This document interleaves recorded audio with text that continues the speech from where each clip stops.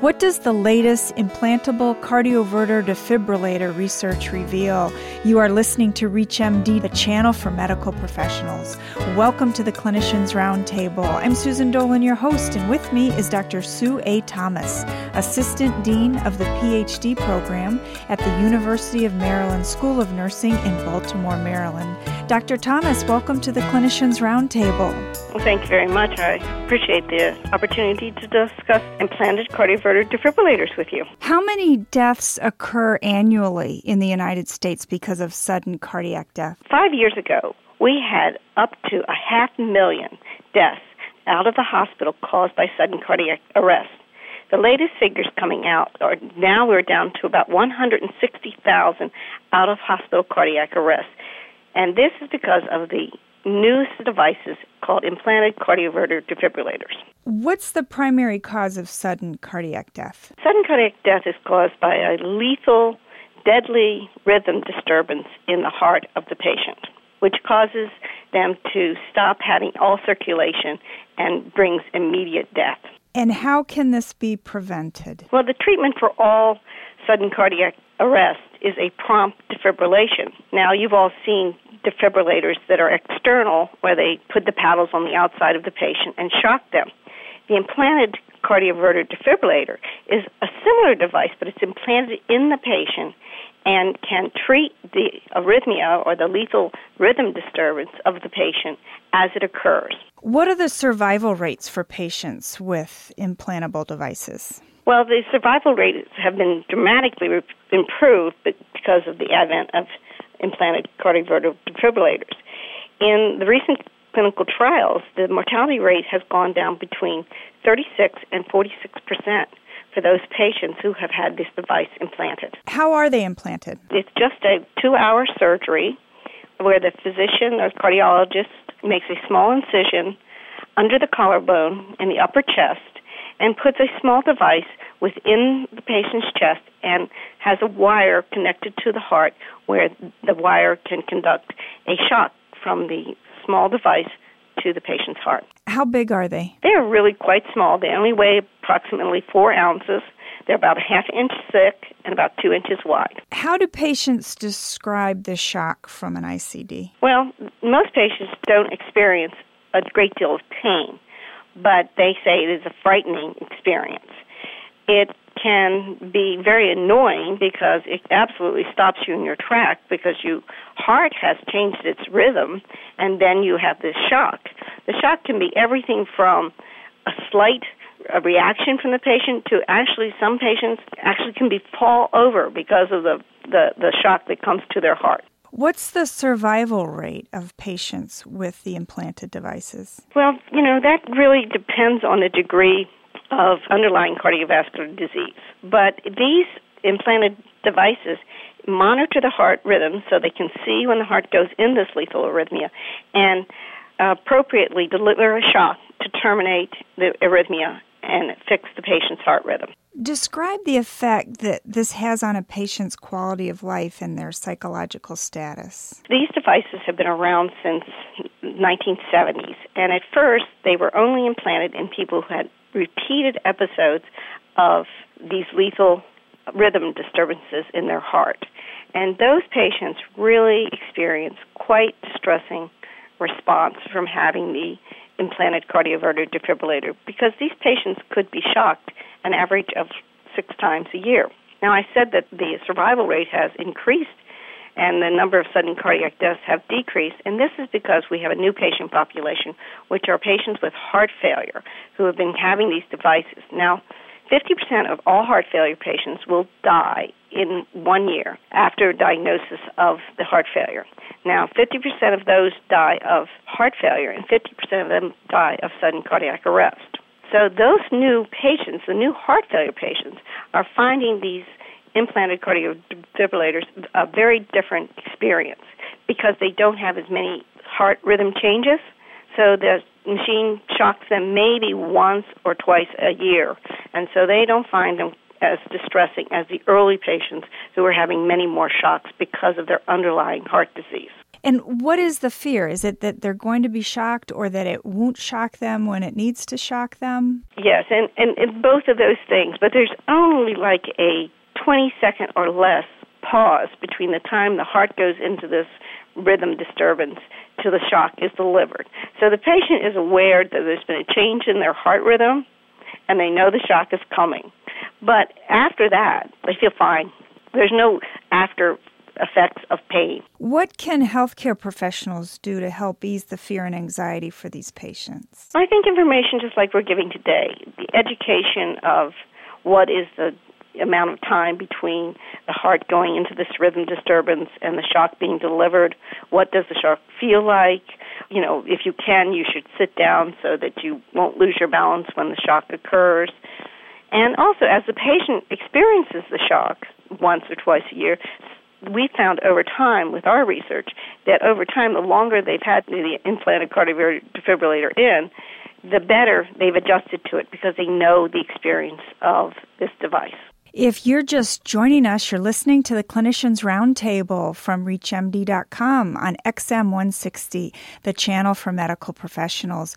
I'm Susan Dolan, your host, and with me is Dr. Sue A. Thomas, Assistant Dean of the PhD program at the University of Maryland School of Nursing in Baltimore, Maryland, discussing implantable cardioverter defibrillators. Dr. Thomas, what does the research reveal? Well, the research reveals that these implanted cardioverter defibrillators are life-saving devices, but patients who have them implanted need to have education about them. They need to have support. Their psychological distress should be monitored closely so we can early intervene if they are becoming anxious or depressed because of this device. What are the early interventions? The intervention measures that have been most successful are family support groups, patient education groups. There are also support groups online for people with ICDs. Most manufacturers have a way that the patients can write in and discuss and have chat rooms. So a patient with an ICD has multiple areas from, a real live support group in their hospital to an online support group that they can discuss their device with other people who have those devices. Are you engaged in research right now? We've currently just finished a trial looking at the depression, anxiety, and social support for heart failure patients with ICDs and implanted cardioverter defibrillators. And we found that those people who got the device were less depressed and anxious than those patients who were on medication over time. This is over a 2-year period. The patients started out the same. But the patients with the devices over 2 years with heart failure actually were less depressed and anxious than those on medication. Oh, that's interesting. And what do you attribute that to? Well, I think, again, that the device reassures them that their heart rhythm will be maintained. I think Americans like a cure, and these implanted cardioverter defibrillators actually can truly terminate the lethal arrhythmia, lethal heart rhythm. So I think there's just two things. We love technology, and we love to be taken care of competently. And the implanted cardioverter defibrillators are actually saving these patients' lives. What future research is planned? More research needs to be done, especially by nurses, to evaluate the patients who become anxious and depressed with these devices and provide them the patient information and the support that they need to adjust to having a device in their life. Describe the holistic model of cardiovascular health. Well, it's a model, it's a biological, psychological, and social model of health.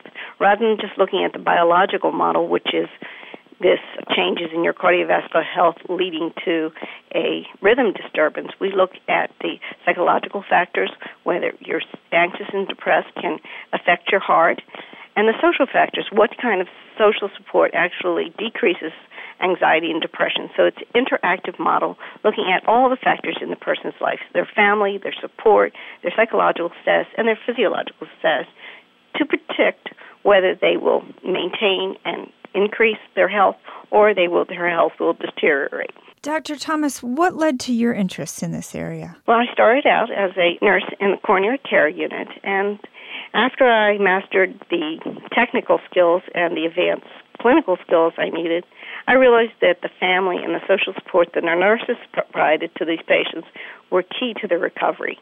So that was the first idea I had, was how do we really, as bedside nurses, help these patients adjust to all the technology and life-saving advances that we are giving them?